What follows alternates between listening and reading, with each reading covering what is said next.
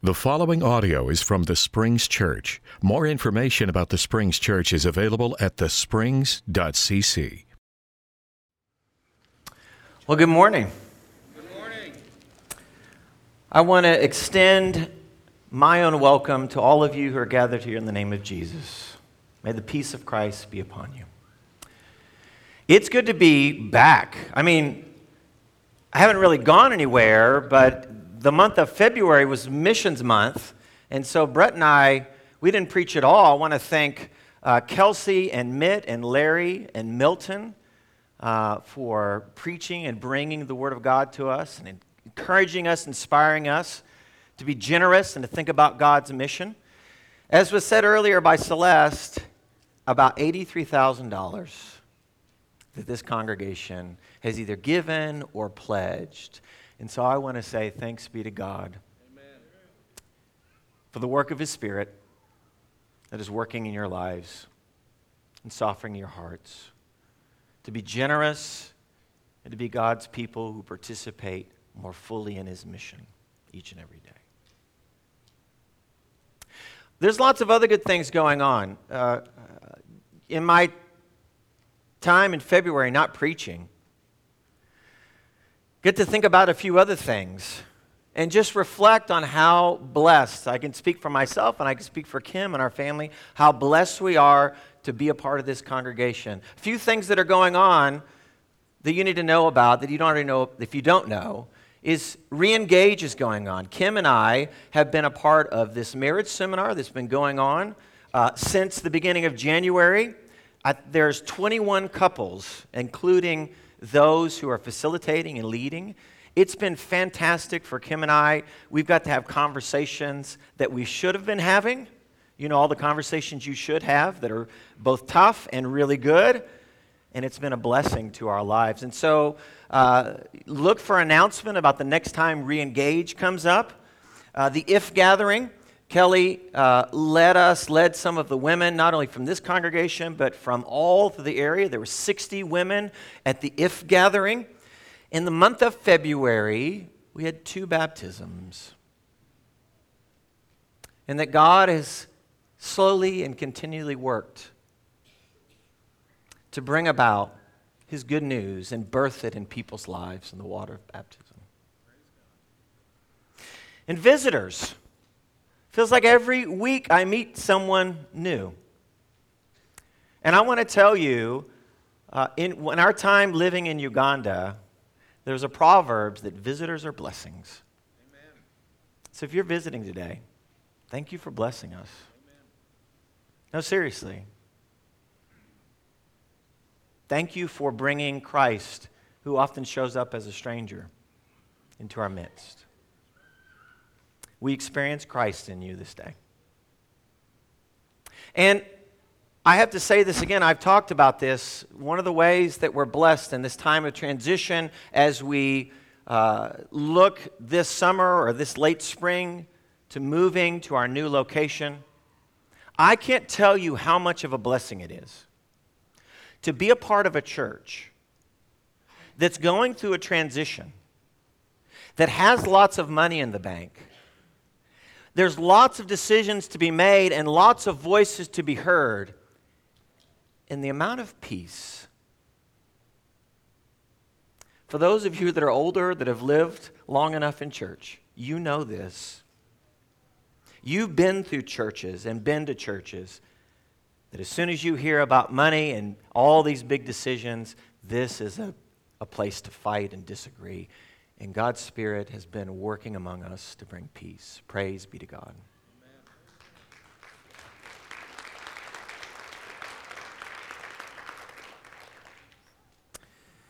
And last but not least, Turk and Susan Wilder. They are leaving for a short-term mission project. They're leaving March 8th. They're going to go to Guatemala. And so I want to take this moment, this is kind of an audible we're calling.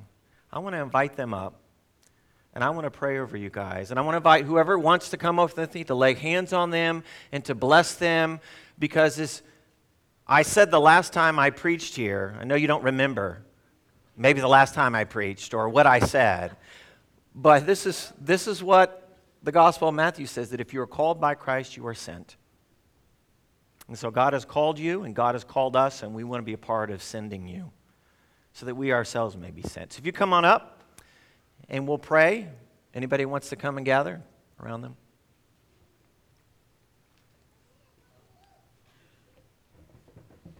Father, we give you thanks, for you have called us into your purposes in the world, into your mission. And because you called us, you have sent us. And you've called Kurt, Turk, and Susan. And you've called them to go to Guatemala to be your hands and to proclaim your word. And so, God, we pray your Spirit goes before them and is in them and goes behind them. That it provides, that it empowers, that it leads them. And we also thank you, because in their going, the Springs is going as well. And God, we ask you to bless us as we try to be your hands and feet in the world. Empower us with your Spirit. Be with Turk and Susan as they go later this week. We ask and pray in the name of Jesus Christ our Lord. Amen. Love you guys. Buena suerte.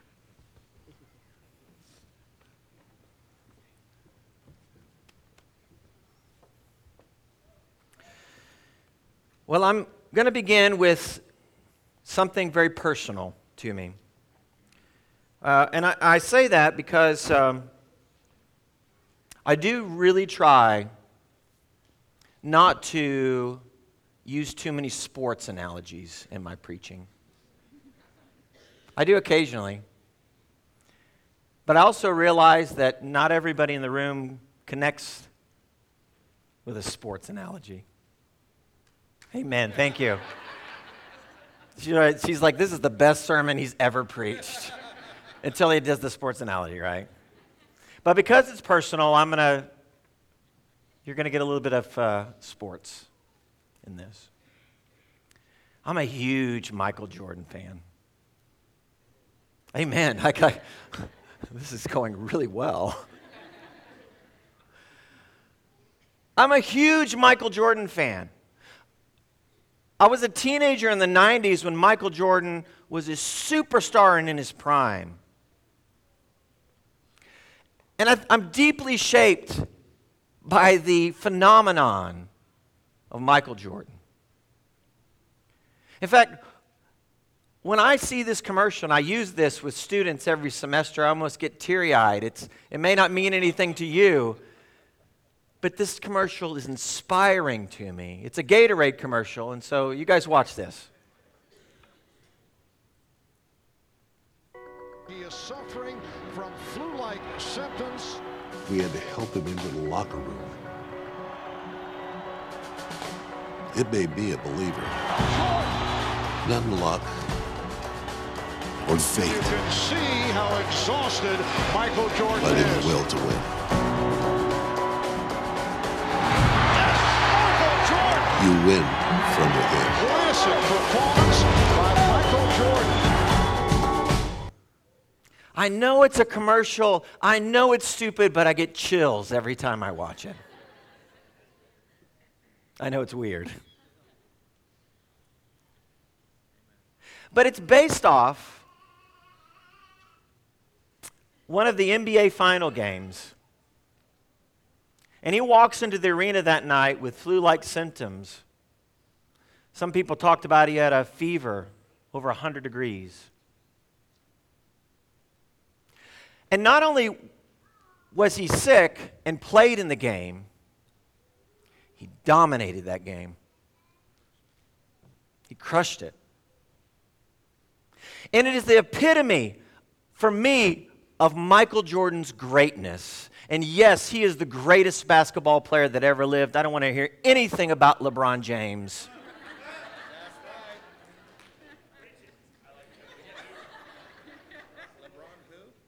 Exactly. LeBron who? He is the greatest basketball player to ever live and play the game. And that commercial and that game epitomizes for me his greatness. He overcame the flu, an enormous amount of suffering. So after he dunks or makes a three-pointer, he's on the bench with the towel over his head. He's literally almost collapsing. They had to help him into the locker room, his coach said. And Phil Jackson, who was narrating it, the coach, he says, it made me a believer. Not in fate, not in luck, but in the will to win. I get chills. That's inspiring to me. There was another commercial, Gatorade commercial, where they sang, I want to be like Mike. And I remember watching Michael Jordan and thinking, I want to be like Mike. To overcome that kind of adversity. To be that determined. To achieve that much. It's inspiring. So I worked hard in sports. You'd find me outside after school, as soon as I got home from school, shooting hoops, practicing my dunking. I was amazing on an 8-foot goal.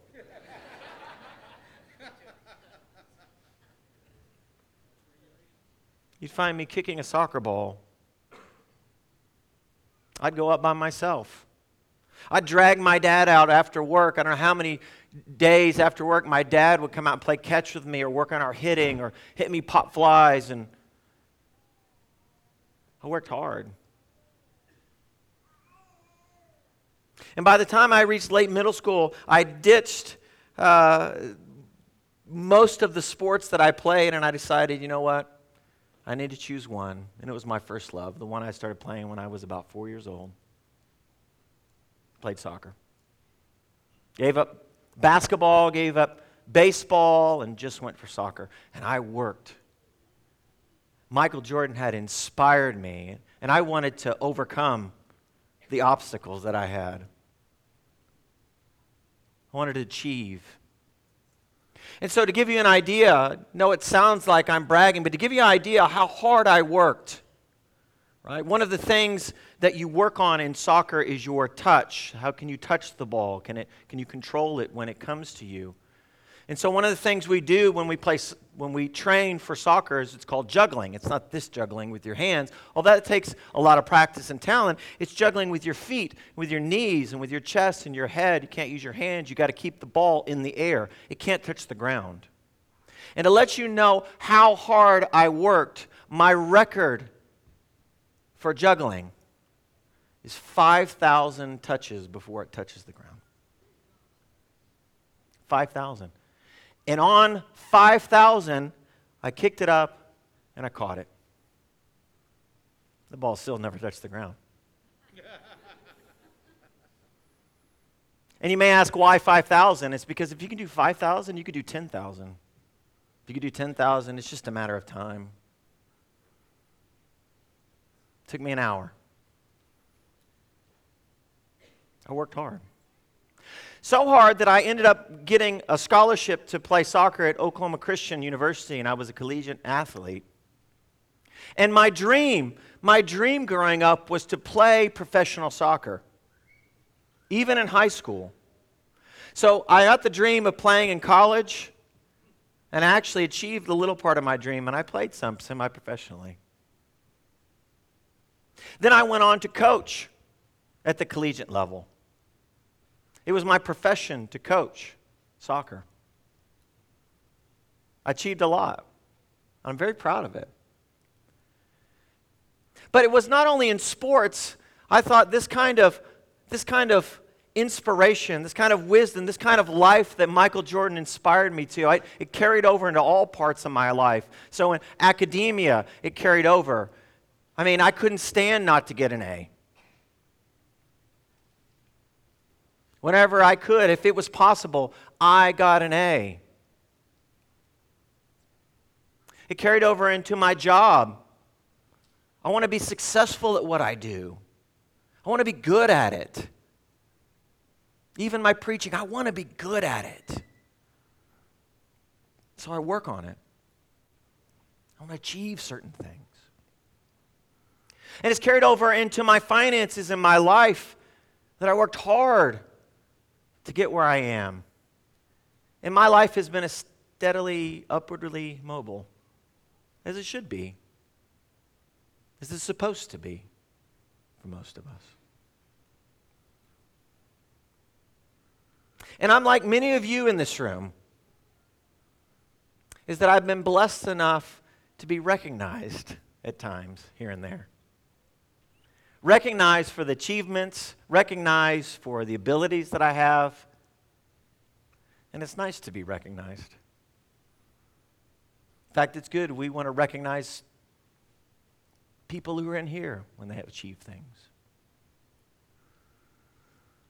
I've overcome a lot of obstacles, lots of suffering. The kind of suffering, right, that gets you over the flu in order to succeed. I've overcome lots of obstacles and suffering in order to be successful, to make a living and have security, and to receive a little recognition along the way. I may not be like Michael Jordan, but I have been inspired and empowered to follow those dreams and to accomplish many of them. It's been a good life. I've been very blessed. But as I've encountered our text this morning in 1 Corinthians, as I've encountered it through my life over and over and over again, I'm convicted by its challenge. I'm convicted by its critique. I'm convicted about the kinds of wisdom and power that I've just described to you. I'm convicted about how I think about my life and how I measure it. If you have your Bibles, turn to 1 Corinthians chapter 1, beginning in verse 18. It might be up on the screen for us. Paul says, "For the message of the cross is foolishness to those who are perishing, but to us who are being saved, it is the power of God.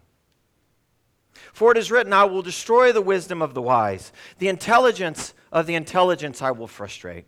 Where is the wise man? Where is the scholar? Where is the philosopher of this age?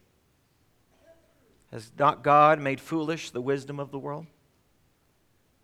For since in the wisdom of God, the world through its wisdom did not know him, God was pleased through the foolishness of what was preached to save those who believe. Jews demand miraculous signs, and Greeks look for wisdom, but we preach Christ crucified, a stumbling block to Jews and foolishness to Greeks. But to those whom God has called, both Jew and Gentile, Christ, the power of God and the wisdom of God." Now, if you want to understand what this text, what Paul means in this text, there are two things you got to understand. Is that first, Jews are very interested in power. And not just for themselves, this is how they understand who God is. They look for signs of power. I mean, how could you not? Think about the most significant event in Israel's life, the Exodus. If you want to talk about power, Moses shows up as God's representative. And they do this tit for tat back and forth for a while. And it seems pretty even about who has power. But make no mistake, by the very end, God in his power has brought Pharaoh to his knees. And God has shown both Pharaoh and Israel what power looks like. And then you can imagine them walking into the Red Sea and them looking up and God separating the waters. That is a sign of power. Or you look at Elijah when he goes against the prophets of Baal. And they can't hear a voice from their God, but Elijah puts the meat on the altar, the sacrifice on the altar, and this fire comes down from heaven. And not only consumes the sacrifice, but all the wood and all the stones and all the water. And everybody, their eyes open up and they become aware. God has shown up.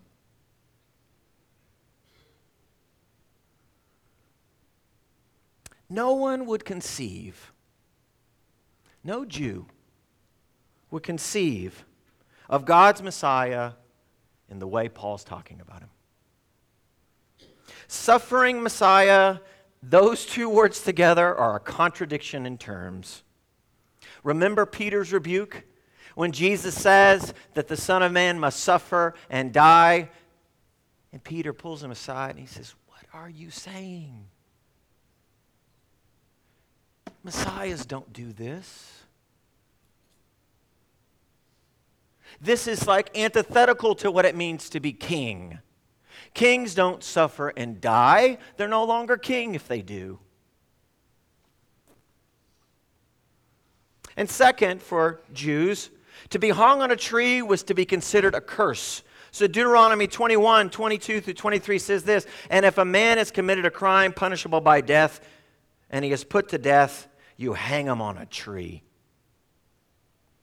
And his body shall not remain all night on the tree, but you shall bury him the same day, for a hangman is cursed by God. And you shall not defile your land that the Lord your God has given to you as an inheritance." I mean, Jesus' very existence and his suffering and his death, it actually contradicts what Deuteronomy talks about. They look at that and they go, that guy's cursed.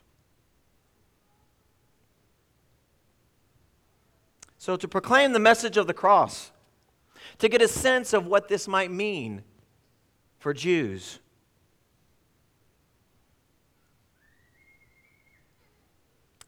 it'd be like you walking in this morning, and up front we've clearly displayed swastikas hanging on the wall. I know part of you thinks, how could you say that? You'd be purely disgusted if we actually did that. You'd wonder, what are they doing here? What are these people about? That's so offensive, I can't stomach it. The other thing you got to know is that Greeks loved wisdom. They love wisdom. They like their heroes that overcome suffering and are they're tragic sometimes, but you give a Greek a philosopher any day. Because they want to know how to live well, how to live a fruitful, prosperous life. I mean, make no mistake about this. You may not realize this, but Greek philosophers have deeply, deeply influenced all of us. There's two in particular, Plato and Aristotle. I mean, they came long before Jesus, and they have influenced, in many ways for good, Western culture. In many ways, Plato, the idea of democracy, many in this room we cherish. Those ideas for us are cultivated in many ways by Plato. And for Aristotle, there might not be the kind of scientific revolution and discoveries that we've been able to make without Aristotle and the way he thought. He laid all the groundwork for that. These guys, their wisdom brought so many good things that you and I are still benefiting from today. The Greeks loved wisdom. And so for a Greek person, to hear about the cross of Jesus Christ as wisdom it sounds like foolishness to them. So much so that it would be like Brett and I preaching a sermon series called Your Best Life Now. And you're thinking, awesome, I'm about to hear about the best life now. And as we preach this sermon, we call everybody up to your best life now. We call each and every one of you to sit up, to come up front, and we have an electric chair up here. And it's not just an electric chair, it is plugged in and ready to go. And we say, come and sit. And as crazy as that sounds, that's what the cross sounds like to Gentiles. You mean you find wisdom in the electric chair and sitting in the electric chair? You find life and well-being here? That's foolishness. So the cross of Christ is a stumbling block to Jews. That is not what power looks like. And it's foolishness to Greeks. That's not what wisdom looks like. But to those who are being saved,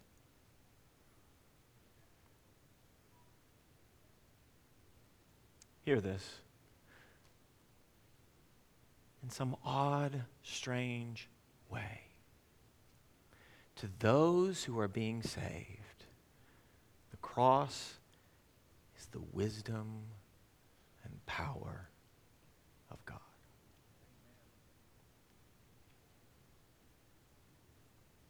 Many of us think about the cross in this way, and we should, that the cross is salvific, that the cross saves us from our sins. This is primarily what the cross does for us. It's the saving event. That is true. Amen. Praise the Lord. But there's also this sense in Scripture, particularly for Paul, and also in some of the Gospels as well, that it's not just primarily or only, it's not just only, or maybe not even primarily about your forgiveness of sins, but the cross, as much as anything else, is revelatory. When Jesus dies on the cross, that is revelation. Because we usually want to say this, is that Jesus looks like God. Well, on the cross of Jesus Christ, when he suffers and dies, it flips. It's not that Jesus looks like God. So if you want to see what God looks like, look at, right? If this is God looks like, Jesus looks like God, you flip it. Here's how it is when Jesus suffers and dies. It's not that Jesus looks like God, it's that God looks like Jesus. You see the difference? In other words, God is the crucified God. He is the one who suffers and dies.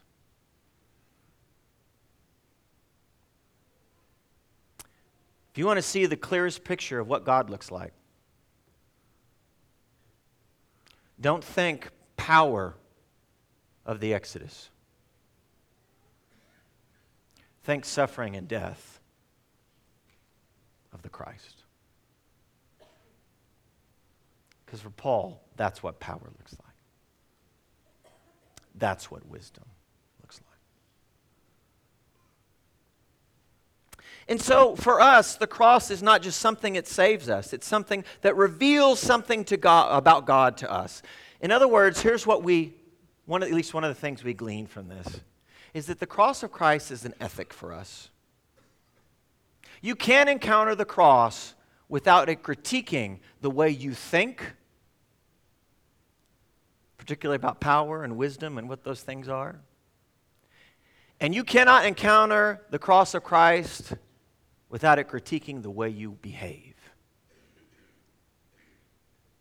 It is a critique. Because it looks at ideas of power and wisdom and all the ways we think about our life, and it critiques it. Where is the philosopher? Where is the scribe? Where are the wise people of this age? Has God not made them foolish?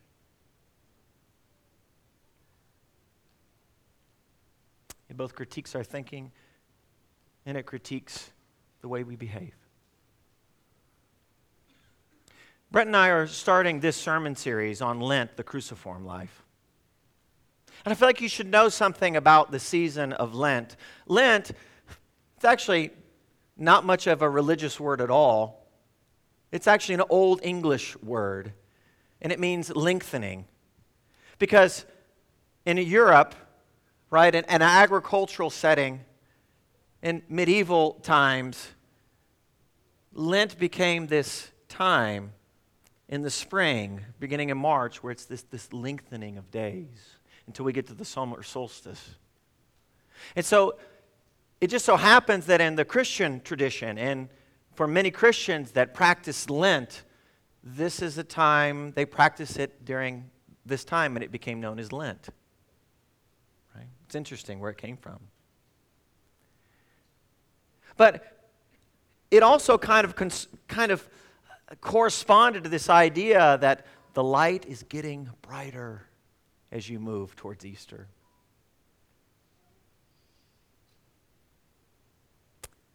Even though we darken things by extinguishing candles, which is an appropriate practice too, because it gets a lot darker before it gets a lot lighter.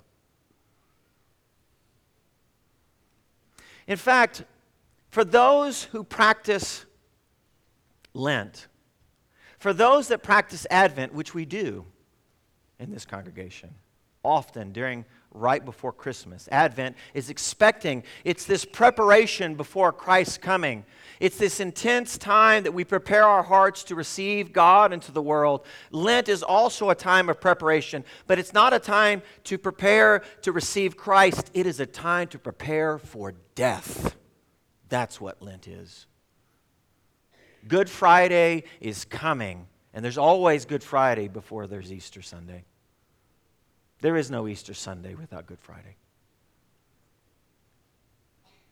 And Lent is modeled. About 2 weeks ago, it's Ash Wednesday, which marks the beginning of Lent. And Lent is 40 days, not counting Sundays.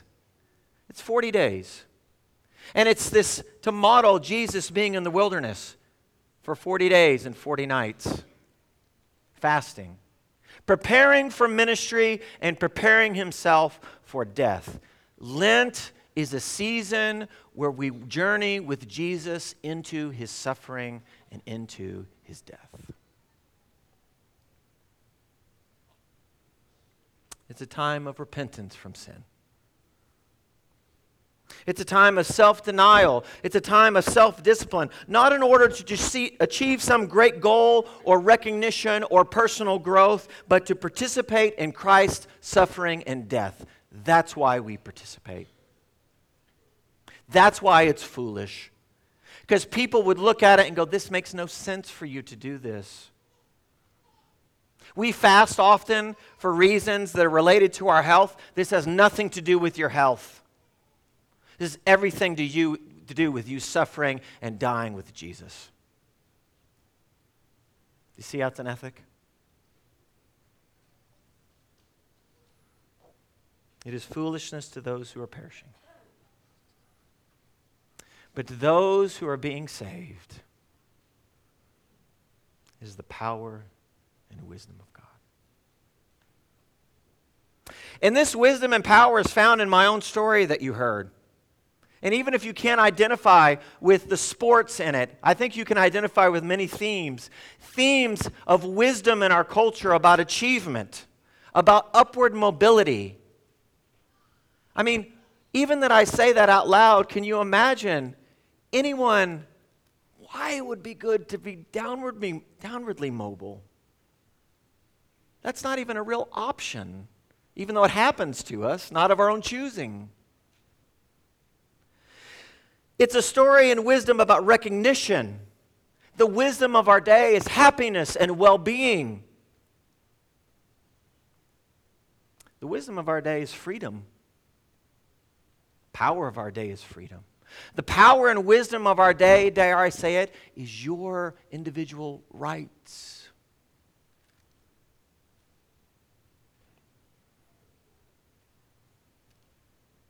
We are obsessed with self-maximizing and reaching our potential.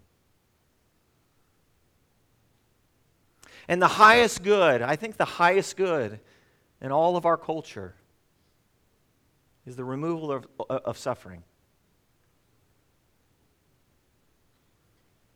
It's the removal of suffering out of our lives. And I know you're thinking this because as I'm saying it, you're thinking, this makes me uncomfortable because this is good. It is wisdom. It's what we think is wisdom.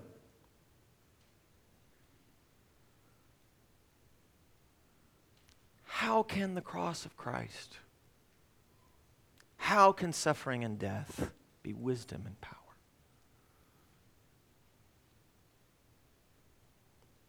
Another thing many Christians have noted about the cross of Christ is this. While it reveals something to us, it reveals actually who God is. When God really, his most decisive moment in the world, he decides to show up, it says this is the defining moment of who God is and his suffering and death. What Christians have noted is that the cross conceals as much as it reveals. I mean, as I talk about it this way, and ask that question, how could this kind of suffering and death be wise and powerful? In fact, Paul goes on a little bit later in 1 Corinthians chapter 2, verse 6 and 7. He says, we do not, however, speak a message of wisdom. We speak a message. We do speak a message of wisdom among the mature, but not wisdom of this age or the rulers of this age who are coming to nothing. No, we declare God's wisdom. And hear this. A mystery that has been hidden and destined by God for our glory before time began. Even Paul recognizes this is crazy talk. It's a mystery. Thanks be to God.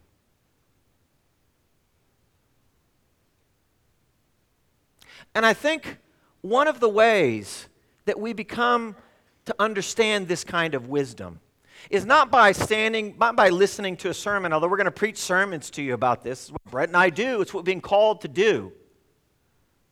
Because in some ways, it sounds like crazy talk, and it is. Even as I say it, I cringe because I love me some Michael Jordan. And I really liked how my life has been arranged. I think it's wise and powerful. But I think we learn it not just by hearing this word, but by actually participating in small little ways in Christ's suffering and death. This is what Lent is. Lent is a call for us as a community in small ways to begin just practicing self-denial, pleasure, all the things that we want. Not because it's good for our health,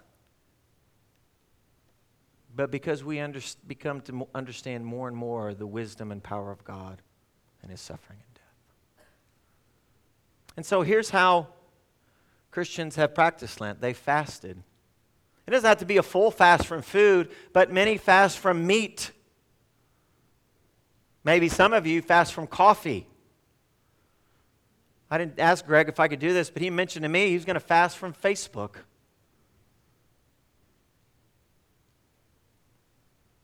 It's self-denial, giving up pleasure.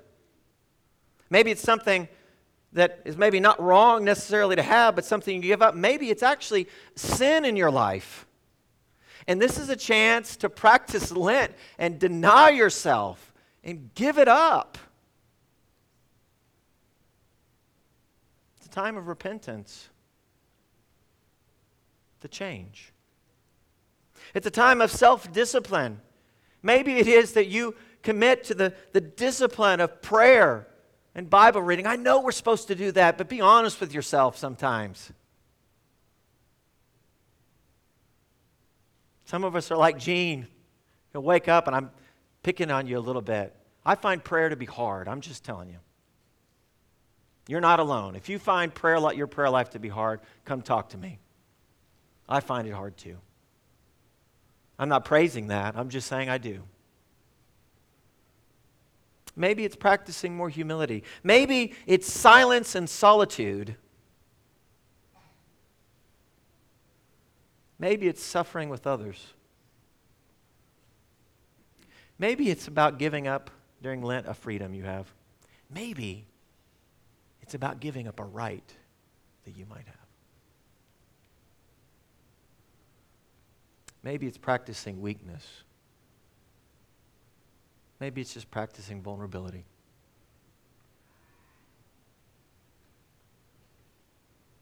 So I said at the beginning that my goal is to become a professional soccer player.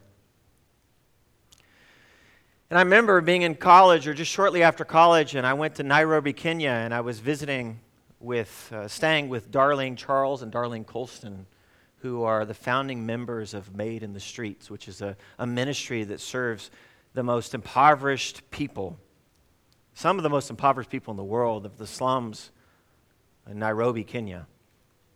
I remember spending a week working with them, and I remember late one night, Darlene, she's fantastic if you know her, and she was asking about my life and what my dreams were and what I wanted to do and what I wanted to be, and it wasn't wishful thinking. I really wanted this. I said, Darlene, my goal is to be a professional soccer player. And I'd grown up in church all my life.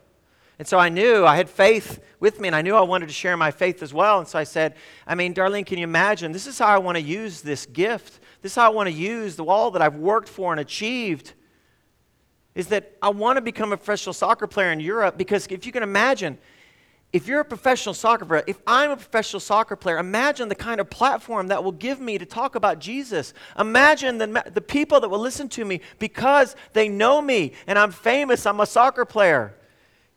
And Darlene smiled. And she said, Ben, you don't have to become a professional soccer player for people to listen to you. I said, what do you mean? He says, Ben, all you got to do is love people. And they'll listen to you.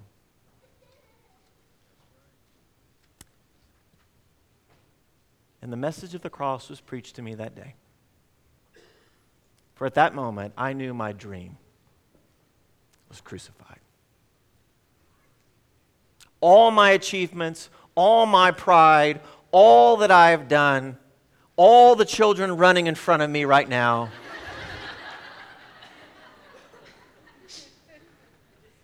look at what I can do. I could just keep going and they run right in front of me. Come on up, kids. Just come on up anytime, seriously. I knew my dream was done. I knew I was on beginning a long journey of crucifixion. And slowly by slowly, day after day, I've begun through my own experiences, denying all the wisdom I know and all the power that I have, to experience this wisdom that really is just foolishness, and this power that just seemed like weakness. Brett and I, we want to invite you this month, leading up to Easter, leading up to Good Friday. Fast from something. Deny yourself something. Not because it's good for you. That's not why we do it. It's because you are called to participate, to share in His suffering, and become like Him in His death. This is the Cruciform life.